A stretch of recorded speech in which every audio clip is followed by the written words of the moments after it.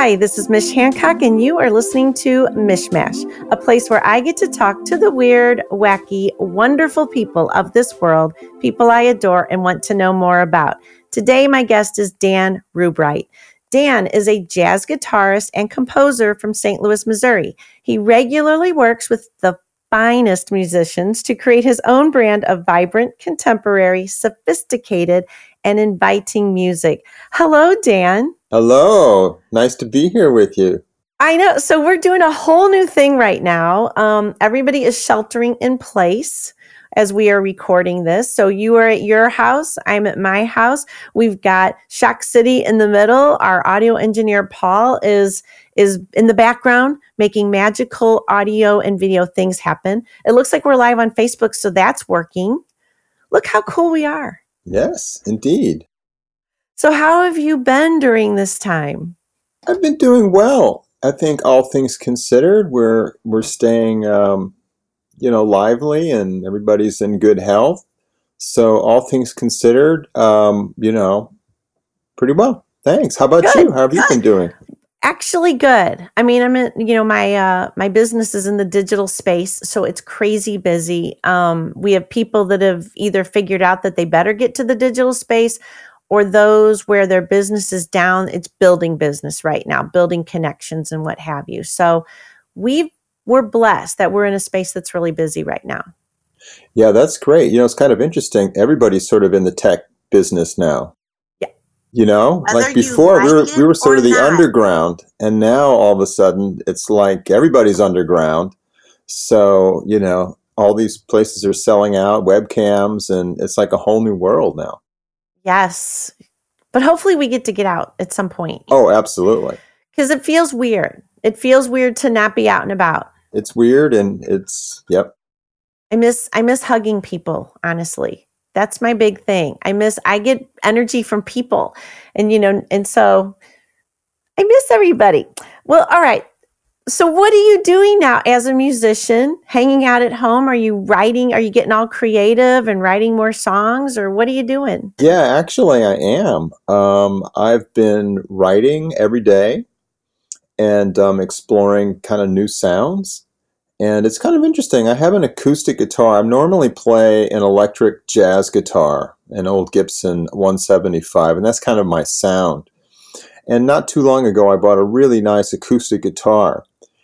And I've been really exploring some things with it. What I figured out is that it's such a good guitar that it really requires a whole different approach to play it, in terms of having to press your fingers down and like really let the strings ring, because it's got a fantastic sustain.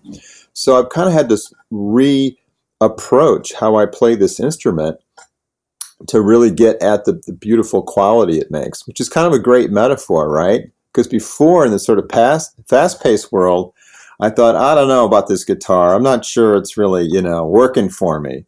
But the problem was I was just playing it like I was playing my electric guitar, and didn't really have the time to put into it to see how I could really make it sing.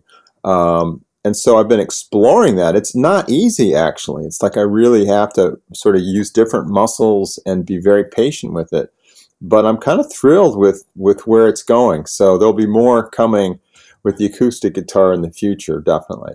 So that is so interesting, because as a person I don't play guitar, I would never have thought. And so you're thinking, because of this pause, this slow down time, that kind of, it's almost like slowing down caught you up with learning something new. Yeah, absolutely. Yeah. So, you never know where an opportunity might come. How interesting. In my jazz work, I think this too. Over the last few years, I've also been sort of broadening how I express myself as a musician. And I've been doing a lot of writing and presenting of some of my ideas in terms of jazz as a metaphor, and how people can learn about jazz as a metaphor. There's so many things we think about that if we sort of translate it for whether people in their lives or at work, there's a lot of insights that we can use that are like, oh, I never thought of it like that before. Right. Yeah, right. So this is kind of strange. We're sort of in a time of improvisation, if you will, where, No, the that's a quote, good the word for music that this. we're used to playing, like it's not there anymore. So now we sort of Right. have to make up our own melodies and our own, like, what's there? What can we do? How can we make this work? So it kind of fits into a lot of what I've been thinking about and talking about lately. Well, this is such a point in time, and I have to think that the creative people of the world, there's a lot of things going on right now that are going to come out later that we'll all just be like, oh yeah, that came out because of, right?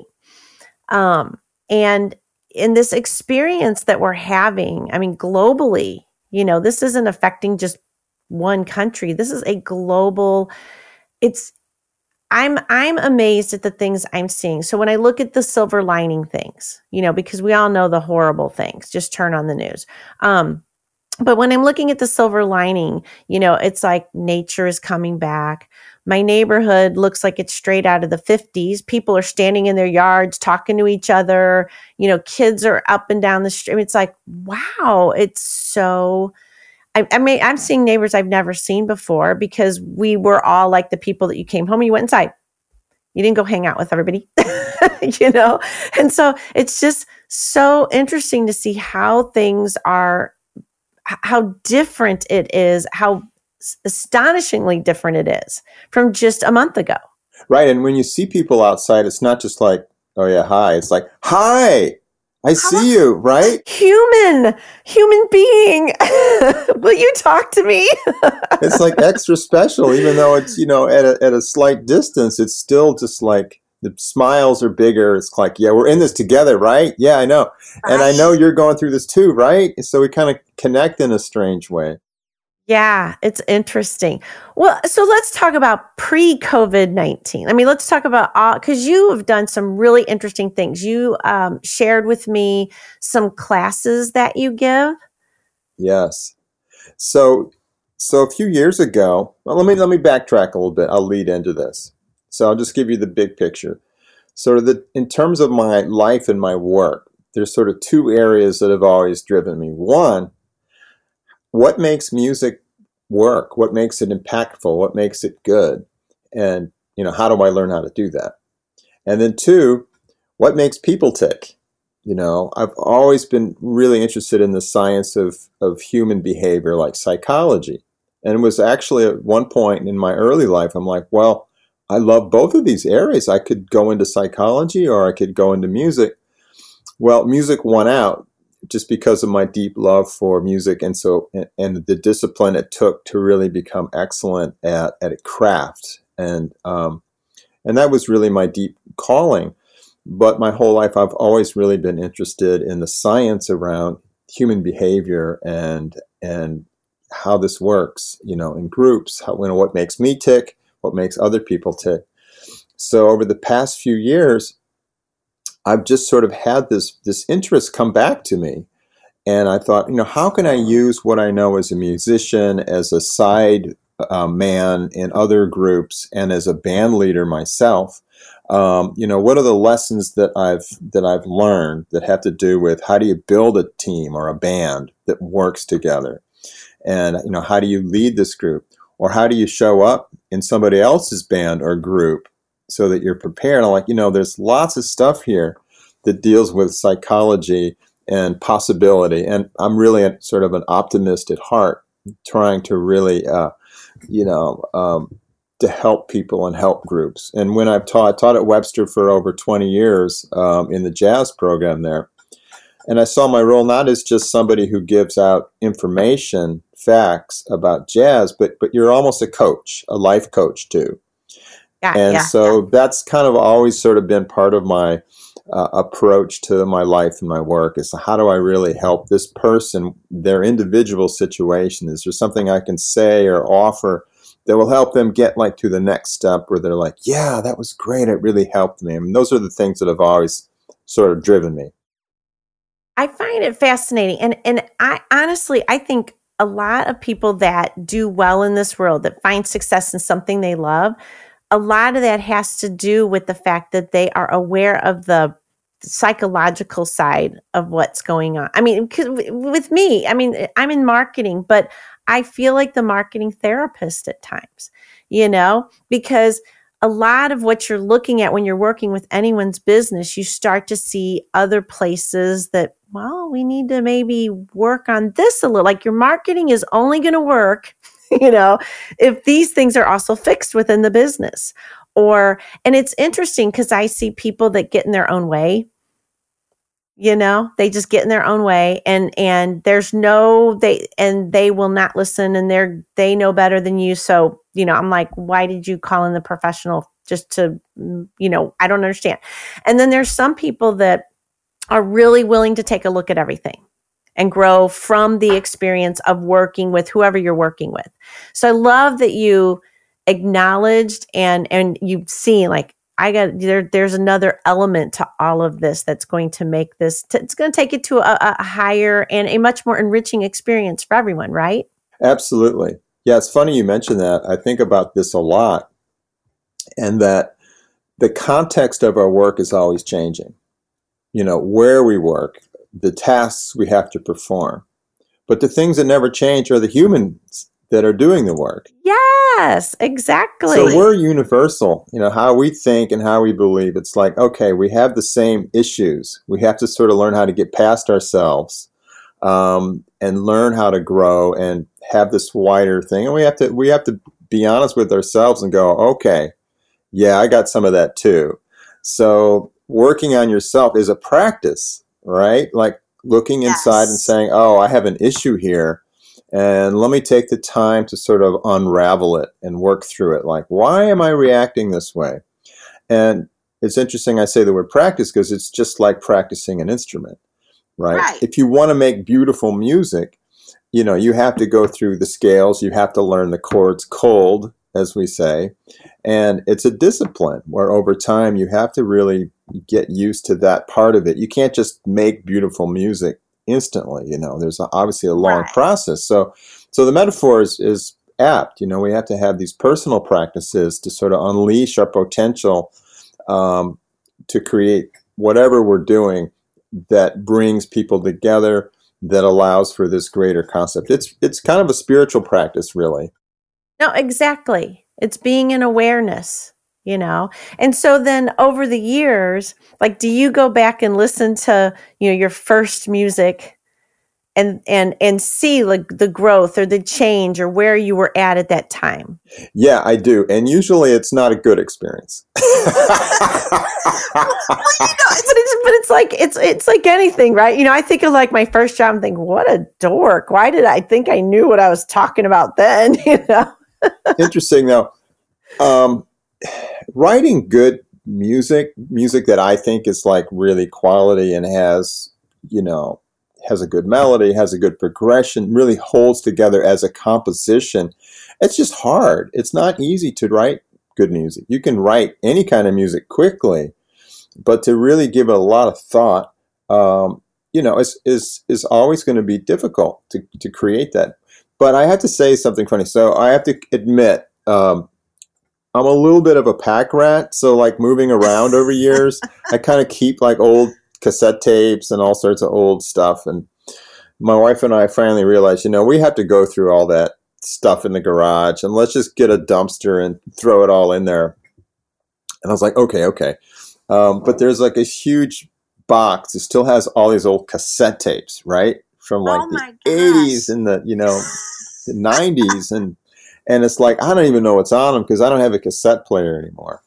But I kind of remember what's on them. And then there's some early CDs. And I've listened to these. I'm like, I really don't want to listen to these. But every once in a while, I'll find a song that I wrote like a long time ago. And I'll be darned if it still doesn't have a spark to it. So, in fact, just recently I discovered this old song. I'm like, man, let me try this one again. And I was playing through it. I'm like, doggone if that's not one of the best pieces I've ever written. And I wrote it when I was 21 years old.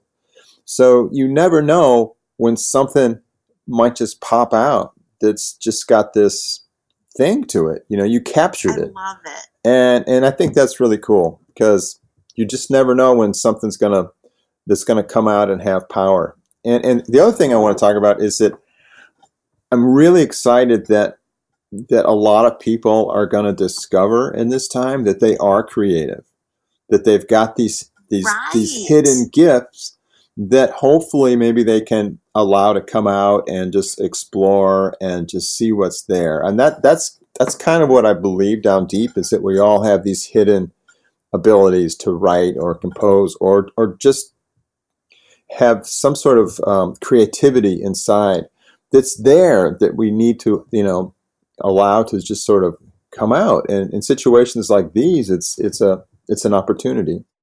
Such an opportunity. It's adaptability, right? And that's one of the things that I think about. I mean, I had learned about, about EQ and IQ, and I had learned about AQ a few years ago about the adaptability quotient and how important that is this day and age, because changes happen so fast. I mean, nothing as fast as what's happened in this past month, which has been, talk about fast. But I've talked to a lot of people, and I have felt some people just gave up right away. They're like, never mind, I'm done. I can't do anything. And I'm like, no, I have ideas for you. There are things you can do. You have to just be willing to adapt right now so that you can make a go of it. There's absolutely things. I swear, anybody out there, if you guys don't think there's anything to do, call me. I will You got a help list. you figure out. Yeah, I mean, because and I see it. I can see the people that are thriving. We're still holding space for what's going on out there. It's not like we're, like putting our heads in the sand and acting like everything's fine. Everything's fine. We're holding space for what's happening, but at the same time, we're realizing this is where we are. I'm not a healthcare worker. I can't run out and do that, but there are other things I can do to help everyone. So that's what can you do to help? And then what can you offer right now to support people that can keep your business going, or, keep your creativity up, or just keep you in a place where you're not going to lose it. Yeah, that's really great. And so like you, I'm not a healthcare worker, and kudos and high praise to all of those people, right? It's just, they're the new rock stars, and deservedly so. I mean, it's hard to put in words what they're doing and how important they are. And, the question is, well, what am I doing? Sure, music, but something as simple as just checking in. I'm just emailing friends and, like you've probably done these meetings with FaceTime friend meetings, whether it's, for dinner or happy hour or whatever. And that's great.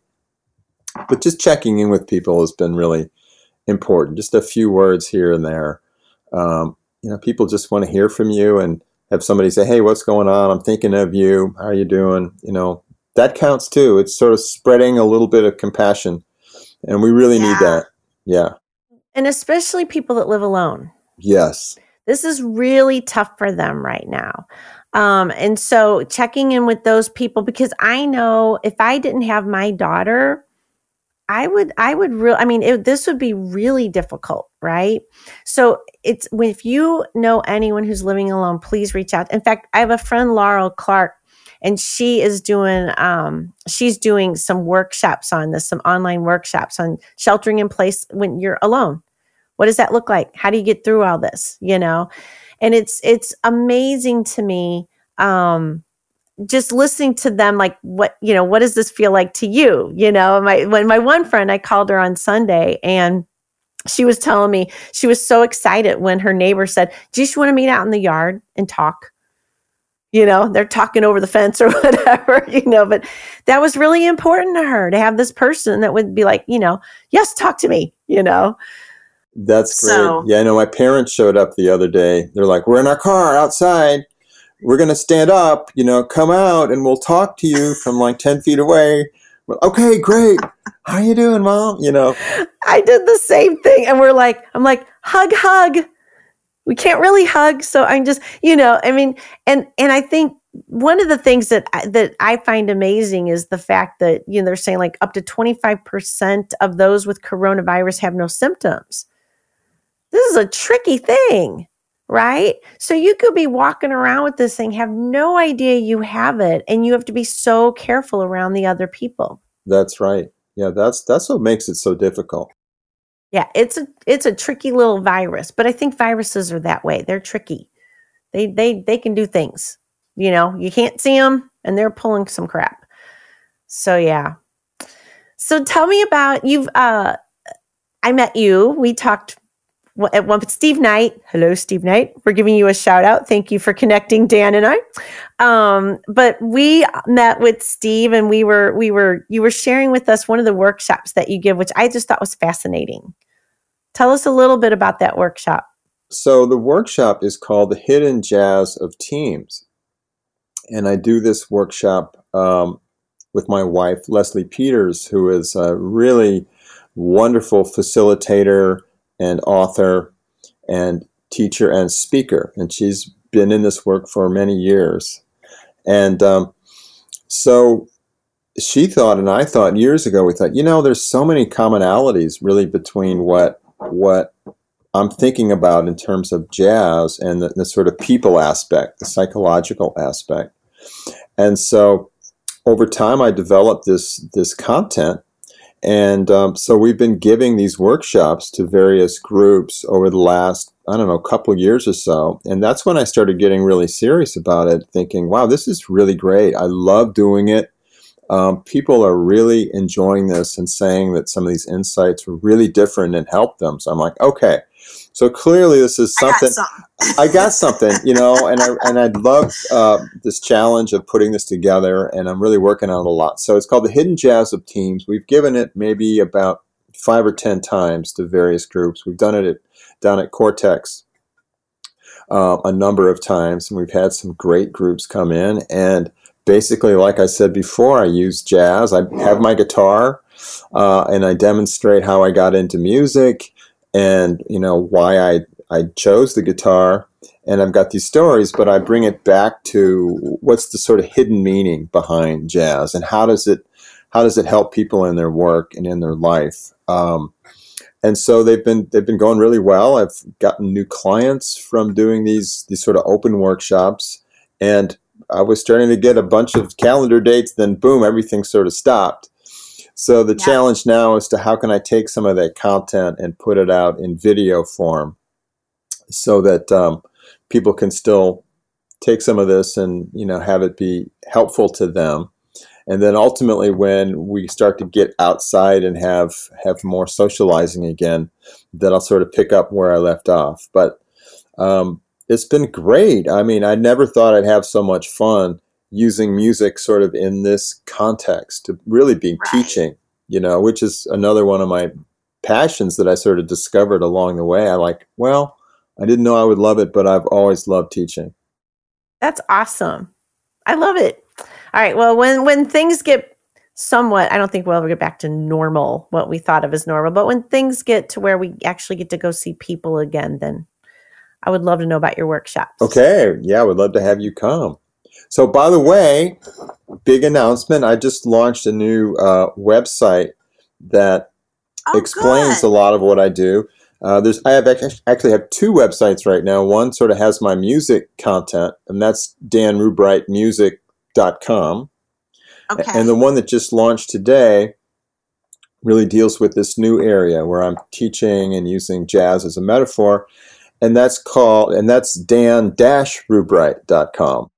Gotcha. So cool. So look at you building everything, right? Because if this wouldn't have happened, you probably would be well into me like, I got to do a website. I got to do a website. I got to do a website. Yeah. So yay.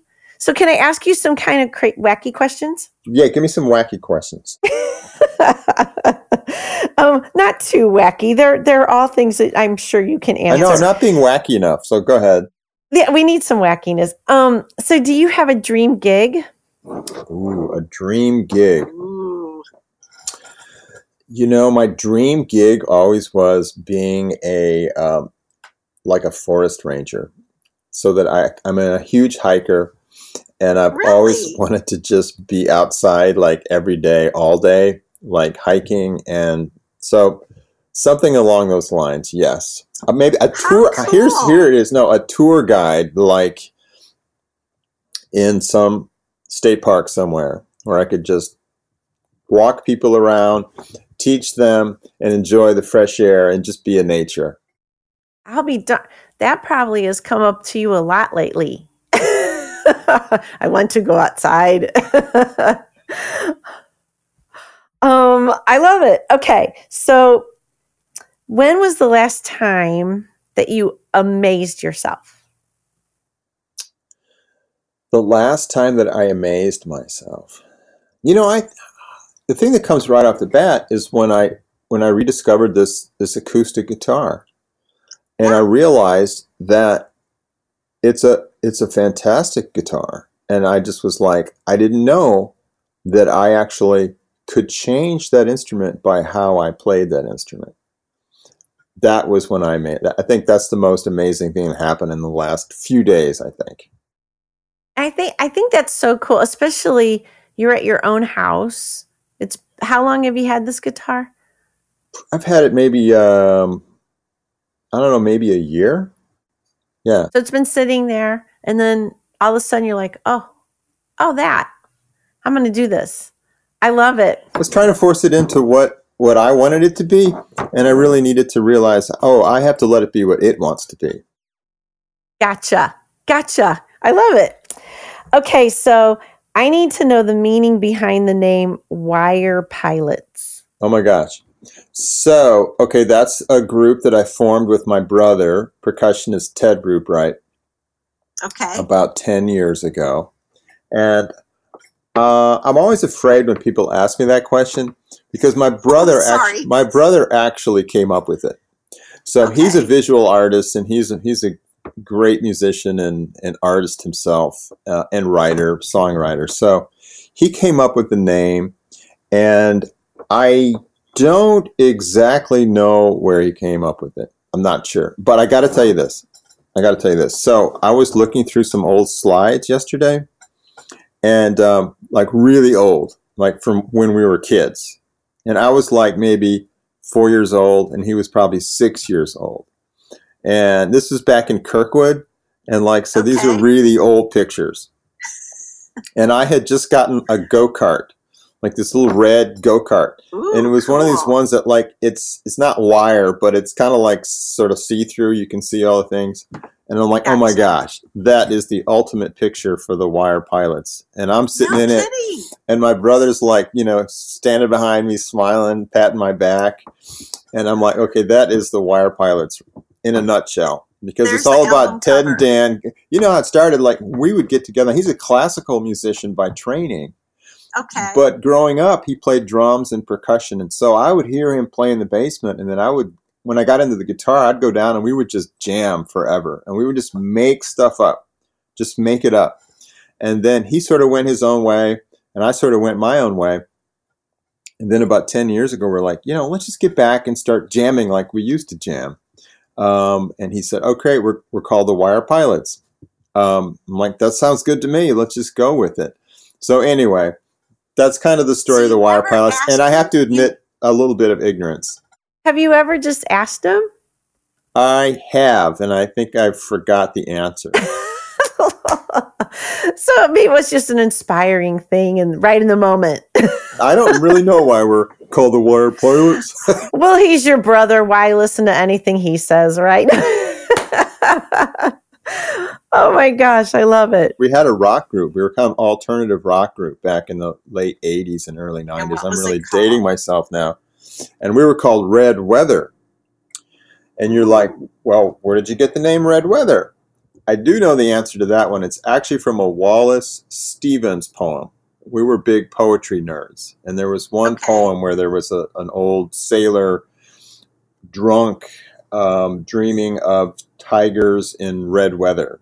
And that that image just stuck. We're like, well, that's kind of cool. Let's just grab it. So there, I've got a story for you. I like that. Had I known the red weather, I would have asked. Let me give you the story of how I came up with my other jazz group, the Dan Rubright Group. Okay, I'm just kidding. That one was a stretch. It was so difficult to come up with it. I love it. Well, thank you so much, sir. I appreciate your time today, and everybody knows where to learn more about you and hear more of your music. And once you get to be out and about and doing shows again, people can actually come see you. I know. I can't wait. So until then, my friend, Exactly. keep on carrying on and spread the word like you're doing. Thank you so much for having me. I really appreciate it. Thank you, sir. And for everybody out there, you've been listening to Mishmash Podcast. Thank you so much. Have a wonderful day. Bye. Love you.